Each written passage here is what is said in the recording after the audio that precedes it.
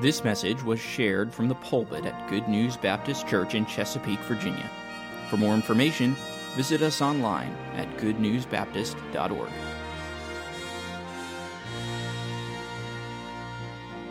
Take your Bibles, please turn to Acts, the first chapter. Those who are in the military know that preparation for a mission is vital, isn't it? Not just having the right equipment, but being prepared mentally, being prepared physically. And the Lord Jesus, before he goes back to heaven, completely, thoroughly equipped his disciples to carry on his work. He gave them all the teaching that they needed. He prepared them mentally, and in the text we're going to be in today shows how he helped them to think correctly about the task that was before them. But then he's also going to prepare them physically. He makes a promise, in the text we'll see, where he's going to give them the other Comforter, the Holy Spirit, who is just like himself, because as God the Son, God the Holy Spirit, they are one in that wonderful, powerful Trinity. In the book of Acts, Dr. Luke explains to a government official named Theophilus, who is likely a believer at this time. I wonder, and I think it's probably true, that the Gospel of Luke was written and again directed to this man to try to draw him to Christ. Believe that he did come to know the Lord based on some things that we pointed out earlier. But now Luke is writing to this man again, I believe to help him in his sanctification and to understand God's call on his life. And in this writing, it's really a letter, but it's a history, it's a story, it's multiple stories about what God did. He's also going to show Theophilus and us what the Holy Spirit was going to do through the church powerfully to impact the world for Christ.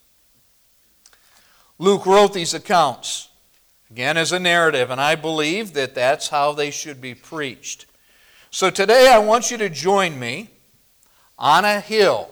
It's a mountain, but you have to understand the Mount of Olives is on another mountain. There's a central mountain spine that goes through Israel.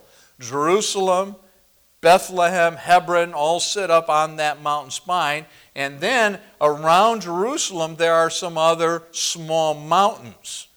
And just to the east of Jerusalem is the Mount of Olives. So join me up there today. All right, we're going to go, and as we ascend up there, here's what we're going to see, that off in an area where there are probably some olive groves, all right, overseated there, we see a group of men, and they are looking to one man who is teaching them. Now, whether the teaching started as they went up the mountain or whether they all got up there together, the Lord directed them up there, and now He's teaching them as they're gathered around Him. We're going to have to ask the apostles later those specifics. But here we are on top of this mountain. The opposition to Jesus seems to have lessened a bit. Jesus has been with them 40 days. He's met them in various places, up in Galilee, back in Jerusalem. And you get the sense that things have kind of settled down since Jesus' death and resurrection. Part of the reason for that is because people have been paid off to peddle the lie that the disciples had stolen Jesus' body. And so there may be still talk in the streets about Jesus, but really, people have kind of moved on with their lives, at least for now. And then we come to this in Acts 1 and verse 6. When they therefore were come together, again the result of 40 days, many infallible proofs, They have seen the resurrected Lord. He's teaching them about the kingdom. They're all together.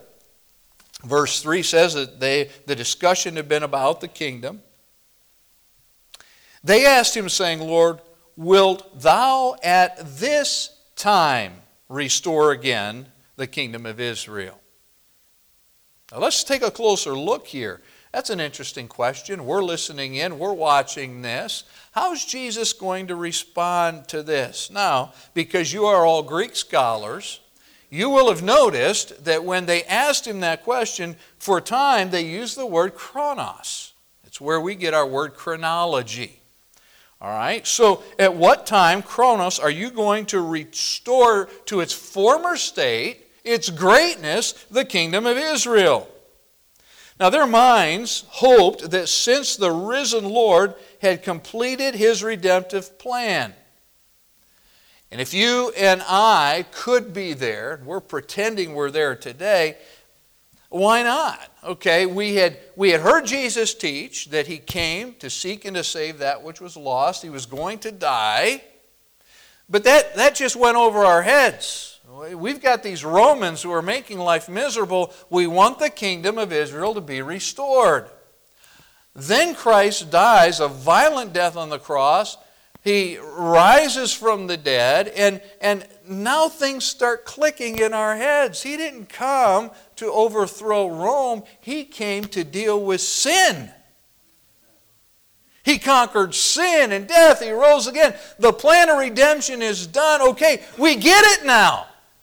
So now that the plan has been done, Lord, it's time to restore the kingdom, right?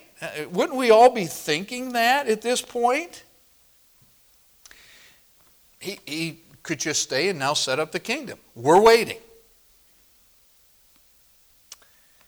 But verse 7, we hear the Lord respond to them, it is not for you to know the times. He uses the same word. Okay? He's saying when. It's not for you to know when. And then he adds this, or the seasons. Now that's another word in the Greek that's different from the original one. Seasons is kairos, which means the characteristics of that specific time period.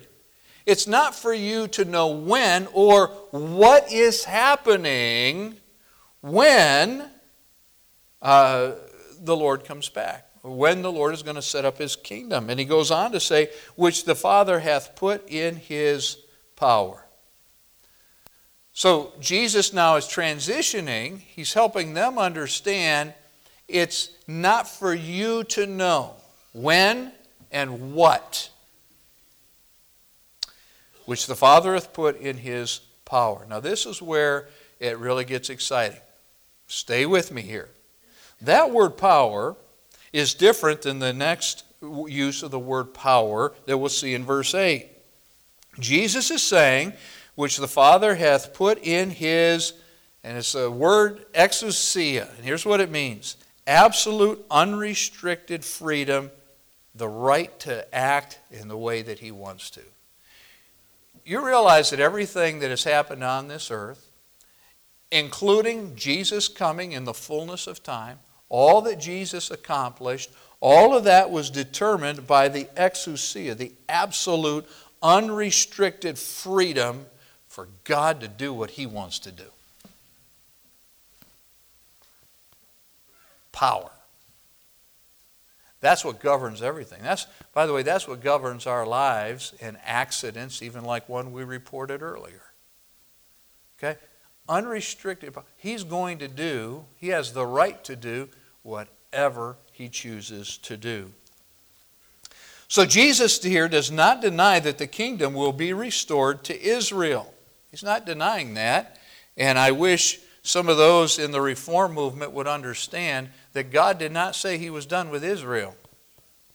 No, he still has a plan for Israel. The fact that they're over there today as a nation, that's proof of the plan. And he has a separate plan for the church, and sometimes those two plans run parallel, okay? But he's going to fulfill his plan to restore a literal kingdom to Israel. But Jesus instead chooses to address the timing of what they are asking. Jesus had already prepared them and us for the signs of his coming. So earlier, when we saw it's not for you to know the times of the seasons, all right? What circumstances are going to surround our Lord's return? Well, the Lord did give them some help with that. In fact, if you want to hold your place here, let's go back to Luke's gospel. And notice what Luke shares with us in chapter 21. This was, again, all preparatory, Jesus preparing the disciples to carry out his work. But notice what he says in Luke 21. I'm going to read a longer passage of Scripture, but Jesus taught this beginning of verse 7. Okay, and again, they're asking the same question. Master, when shall these things be, and what signs will there be when these things shall come to pass? He said, take heed that ye be not deceived. And it shall come in my name, saying, I am the Christ, and the time draweth near, go ye not therefore after them. So, one of the signs of the times will be people claiming to be Christ. And the time is near. That's what they're going to say. So follow me. Antichrist. What else will happen? But when ye shall hear of wars and commotions, be not terrified, for these things must first come to pass, but the end is not by and by. Then said he unto them, nation shall rise against nation, and kingdom against kingdom. Great earthquakes shall be in various places, and famines and pestilences. Fearful sights and great signs shall there be from heaven. But before all these they shall lay their hands on you, persecute you, delivering you up to the synagogues and into the prisons, being brought before kings and rulers for my name's sake. And it shall turn to you for a testimony, be an opportunity for you to be a testimony. Verse 14, settle it therefore in your hearts, not to meditate before what ye shall answer. For I will give you a mouth and wisdom, which all your adversaries shall not be able to gainsay or resist. And ye shall be betrayed both to parents and brethren and kinfolks and friends, and some of you shall they cause to be put to death. There will be open hostility in families. Some of you know about that. And ye shall be hated of all men for my name's sake. But there shall not an hair of your head perish. Wonderful. That's an eternal promise. In your patience possess ye your souls. And when ye shall see Jerusalem compassed with armies, then know that the desolation thereof is nigh. Then let them which are in Judea flee to the mountains, and let them which are in the midst of it depart out. And let not them that are in the countries enter thereinto. For these be the days of vengeance, that all things which are written may be fulfilled. But woe to them that are with child, and them that give suck in those days. But there shall be great distress in the land, and wrath upon his people. And they shall fall by the edge of the sword, and shall be led away captive into all nations. And Jerusalem shall be trodden down of the Gentiles, until the time of the Gentiles, the time of judgment of the Gentiles, be fulfilled. And there shall be signs in the sun, the moon, the stars, and upon the earth distress of nations with perplexity, the sea and the waves roaring. And we could read on. So did the Lord help to prepare them for what's coming? Yes, he did. But you also have to remember that a lot of this has happened all through church history. Jesus said in the last days, he told through Paul to Timothy, perilous times would come. Do you know that all through church history it has been a perilous time, and all through church history these are the last days. So he's not saying, I'm not preparing you for what's coming. I don't want you to be ignorant about what is going to happen, but he's saying specifically, the actual time. The Father knows that. You need to just trust him and stay busy for him while you wait. Have you heard of or known of any date setters in our lifetime?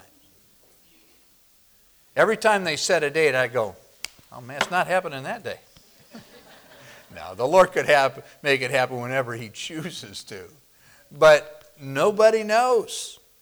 Nobody knows except the Father. And so we read on here. The Lord has something more important to share with them. Look at verse 8. But ye shall receive power. Now again, I want to pause for a moment. Look at the word power in verse 7 and the word power in verse 8. They're different words. This is the word for this is the word dunamis. And you've heard this. It's where we get our word dynamite. All right? It's might and the ability received from another source to accomplish the work. So let's think about a stick of dynamite. Now this is one thing that a preacher can never use a live illustration, though it would be effective, okay? Contained in that little tube is might, power. Now when that tube is put in the right place, it also has the ability to accomplish its work. And so I've pointed out to my children, as you drive across this country, sometimes you'll be going through mountains and the highways, and you can look at the stone walls on either side, and it looks like somebody chiseled tubes down in those rock walls. What is that? Well, that's where they drilled and they stuck in dynamite. Why? Instead of just chipping out all that rock, they let the dunamis do the work. It just blew the rock out of the way. They scooped it up and hauled it off. And so what we're being told here, this great power, but ye shall receive power. Where is the power coming from? After the Holy Ghost is come upon you. Now that word, or the reference to the Holy Ghost, takes us back to, if you believe the Trinity, and it is true, God is three in one. You got to go back again to the previous verse, where we're told, which the Father hath put in His own power. The exousia is exercised by the Trinity to produce dunamis through you and I when the Holy Spirit moves in. And then He says this, and ye shall be witnesses unto me. In other words, empowered for this kind of service. I love being able to compare Scripture with Scripture. When Jesus did His earthly ministry, did He do it in power? Well, absolutely. Pastor Brown was reminding the children in Bible school He could raise the dead, make the blind see, cause the lame to walk. That's power. And all I had to do is touch them or speak to them. Done. Okay. So that kind of power, but how did Jesus do it? Well, when He came to earth, He set aside the free exercise of His exousia as God so that the Holy Spirit could work the dunamis through Him. And guess what? Jesus is promising now, you're going to be able to be witnesses for me. As I was a witness to the Father, you're going to be witnesses through me, through the same power that I had in my earthly ministry. So you'll be witnesses unto me, empowered for this kind of service, sent to bear witness of who Jesus was, what He taught, and what He did. Now here's the good news too, fellow disciples, fellow believers.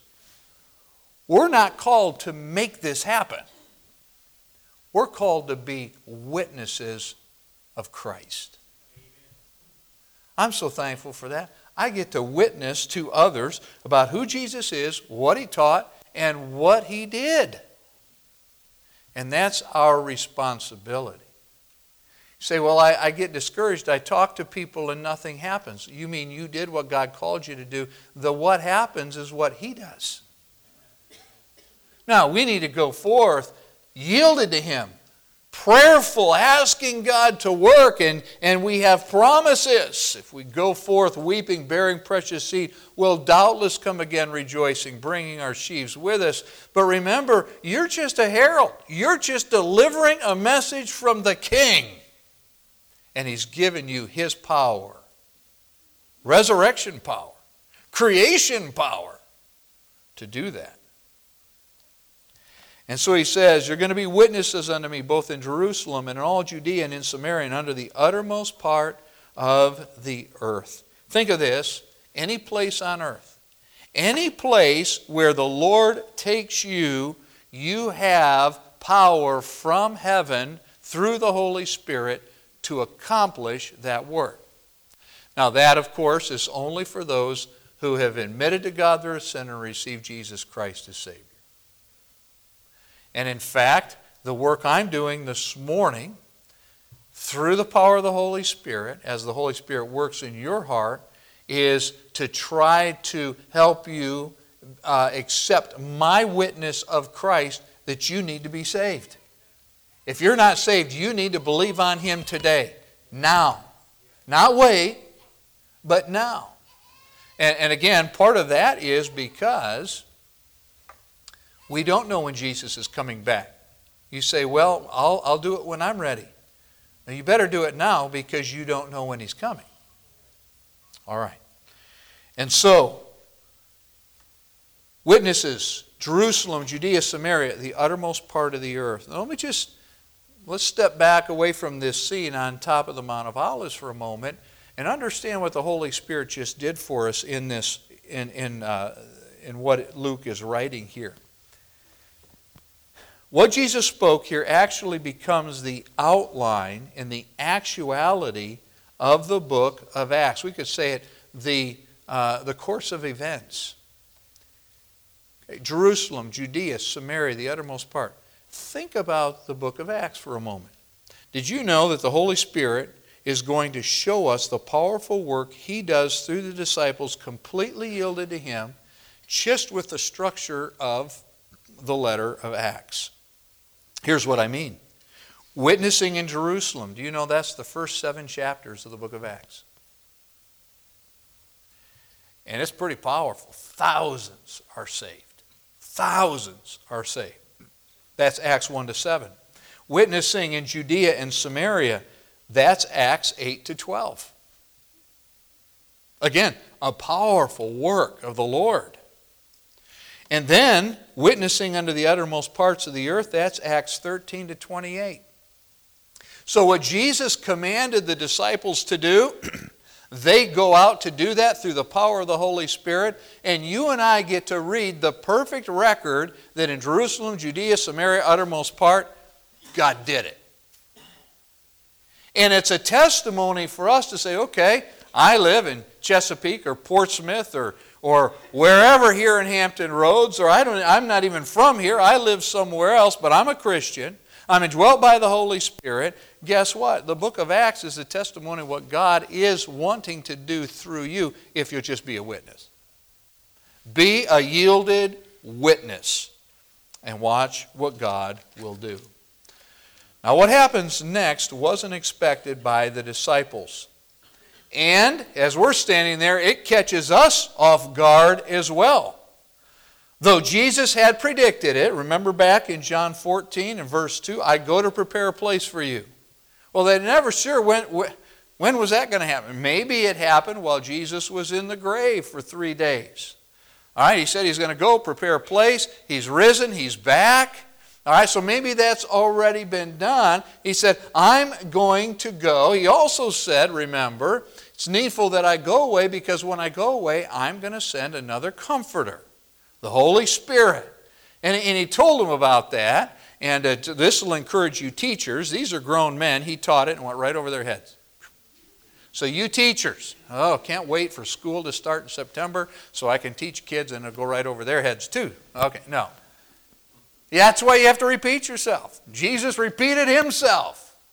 He had predicted, I'm going away. But they're all sitting there, they're listening to the Lord's teaching, and all of a sudden, there goes the teacher. I wonder, as I'm on this mountain with you, I wonder if they're looking around saying, are you seeing this? There goes the Lord. Wow. When he had spoken these things, verse 9, while they beheld, in other words, they're all eyewitnesses, and now they're seeing this same power that he talked about demonstrated. There he goes. He was taken, literally lifted up, and a cloud received him out of their sight. Now, that's interesting language. What Dr. Luke is saying is that the cloud took under him, literally, appeared to support him up out of their sight. He begins to rise. Here's this cloud, and this cloud, it looks like, propels him. And by the way, they're watching and watching until he's out of their sight. I don't know what the cloud cover was that day for you pilots, all right? But they watch him and watch him and watch him until he's gone. Now put yourself there. And the text helps us understand this is exactly what's happening. Verse 10, and while they looked steadfastly toward heaven as he went up and out of their sight, they're gazing. In fact, they're so intently gazing that two men show up in the group, clothed in white. They don't even see him come up. So they've got people joining them, and they don't even know that that's happening. And the silence then is broken. Two men stood by them in white apparel. Now, this most often is a reference to angels in the Gospels. Nothing here in the text leads us to believe otherwise. So they're gazing up, verse 11, which also said, ye men of Galilee, why stand ye gazing up into heaven? The mood, if we can say that, is broken. And then the angels gently remind them, this isn't final. You have work to do, but take heart. This same Jesus, which is taken up from you into heaven, shall so come, and you ought to underline this in your Bible, in like manner as ye saw him taken up into heaven. Now these words, especially the reference to Jesus coming back in like manner, must have encouraged their hearts. The Lord had effectively, completely trained them, prepared them. And now as that settles in, they get this word of encouragement from these angelic messengers, this same Jesus, who you saw go up, he's gone, is coming in like manner as you just saw him go up. So they're saying the manner of his return would be just like his going away.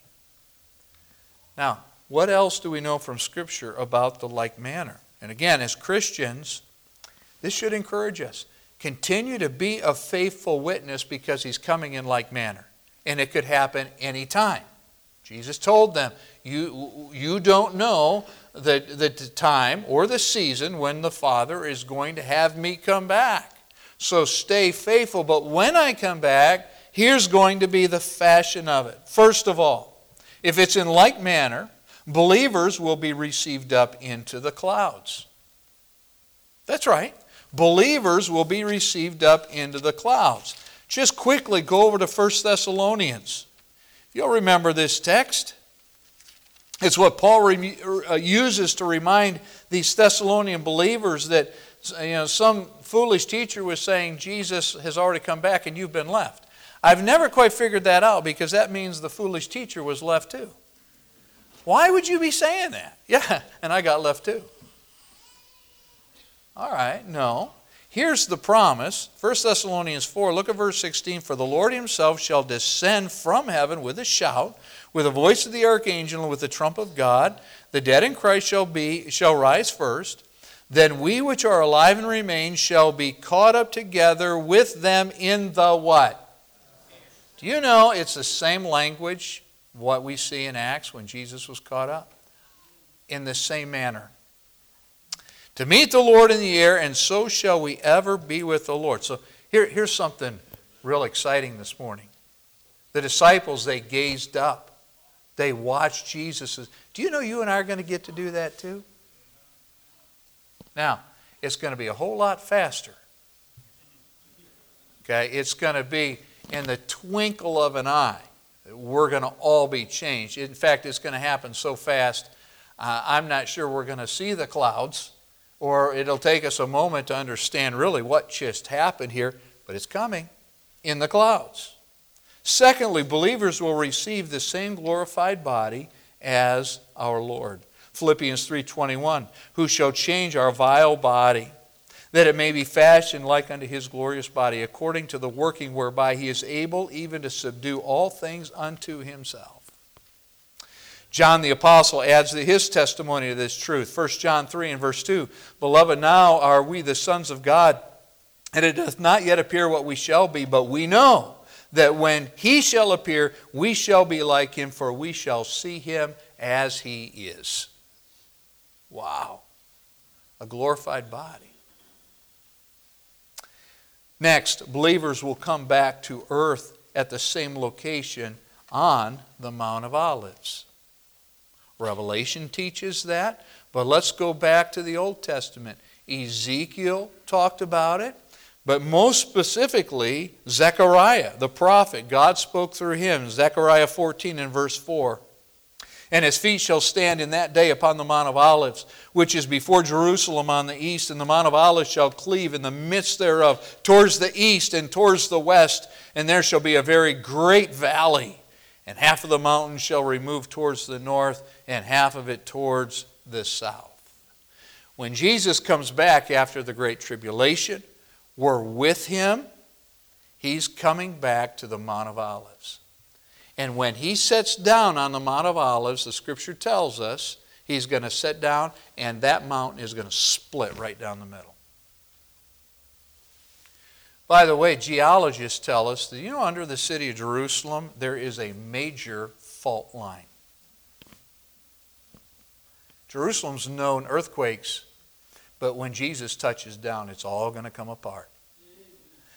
And when you study what's happened over there, when we take trips to the Holy Land, we kind of joke about this as God's people, because the Muslims have bricked up the Golden Gate, the Eastern Gate. They know this prophecy. They believe it. So they've bricked it up to keep him out. Those bricks aren't going to keep him out.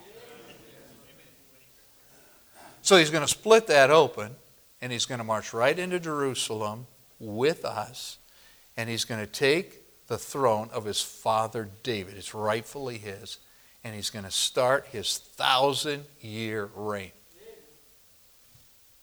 And he'll establish the kingdom of Israel 1,000 years. Nothing of the glory or the glory of David and Solomon and Hezekiah, these kings, Josiah. All that God did through them, the glory they had, none of that can compare with what's going to happen when King Jesus reigns in Jerusalem. It's coming, folks. This same Jesus, which was taken up from you into heaven, shall so come in like manner as ye have seen him go into heaven. So let's conclude. The disciples walked down that small mountain that day. They'd seen the Lord ascend. They had heard the word of angels. And they're not discouraged. I don't believe they were sad. But with hope that they would see their Lord again soon, and with a mission to fulfill. Listen carefully. The work would be empowered by the Holy Spirit as they witness to the saving work of Jesus Christ and also waited for his return. There's no question about what God has called you and I to do, what He's called us to be, witnesses as Christians. And He's empowered us to do it. If I'll just yield to Him, pray to Him, trust Him, and then step out by faith to open my mouth, to witness, to follow His will. And if I'm yielded to Him, when I take that step, He infuses me with grace enablement to do whatever He has called me to do. And that power is not something I'm trying to muster up inside. It is the very exousia of God who determines all things. And it's His power that I get to serve Him with. I'm sure they still had questions as they walked down that mountain. Right? They hadn't had the Holy Spirit. What's this going to be like? He's told us to wait, to pray. He's going to send His Spirit. You know what? Listen, you and I don't have those questions. I think we've got it better than they had it. Well, but they got to see Jesus. We get to see Jesus. Whom not seeing, we still love, as Peter said to the believers he wrote to. All right? So, we have all we need. The questions have been answered. We have the complete record, except that we wonder with the apostles when the trumpet will sound and when we'll be received up. That's the only similarity there. We still wonder when Jesus is coming back. But we have the same mission. We have the truth. We have the Spirit of God. Nothing should be holding back the church. Nothing. Again, past week, we got to see a taste of His power as we yield. And what a joy it was to serve and to see God work. And so this message has really been a look at the final preparation of the witnesses.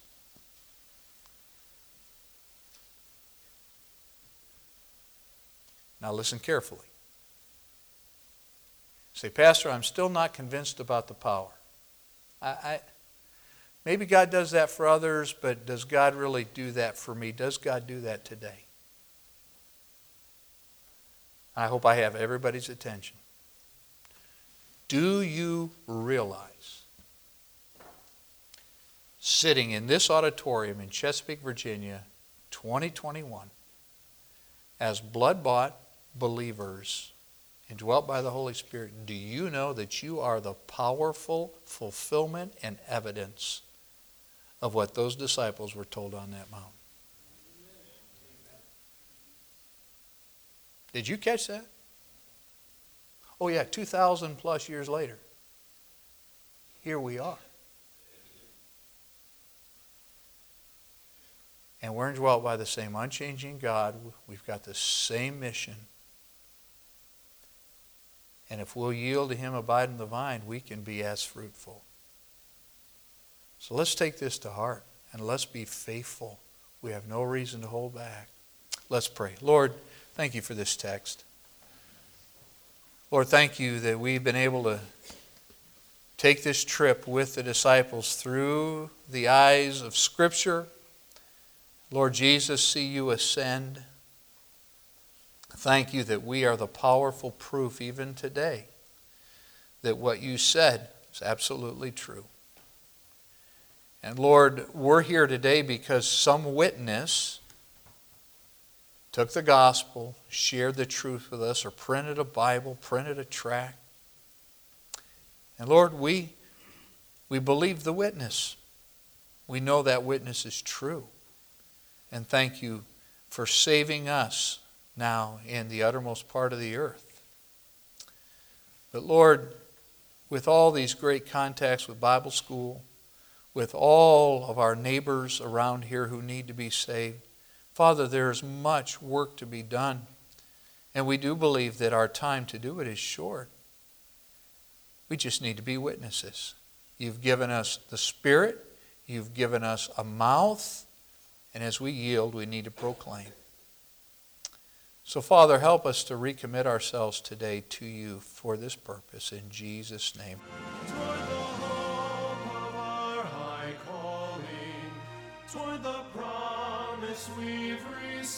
Thank you for listening. If you have questions about your relationship with God, or you would like to know more about the ministry of Good News Baptist Church, please visit us online at goodnewsbaptist.org or call us at 757-488-3241.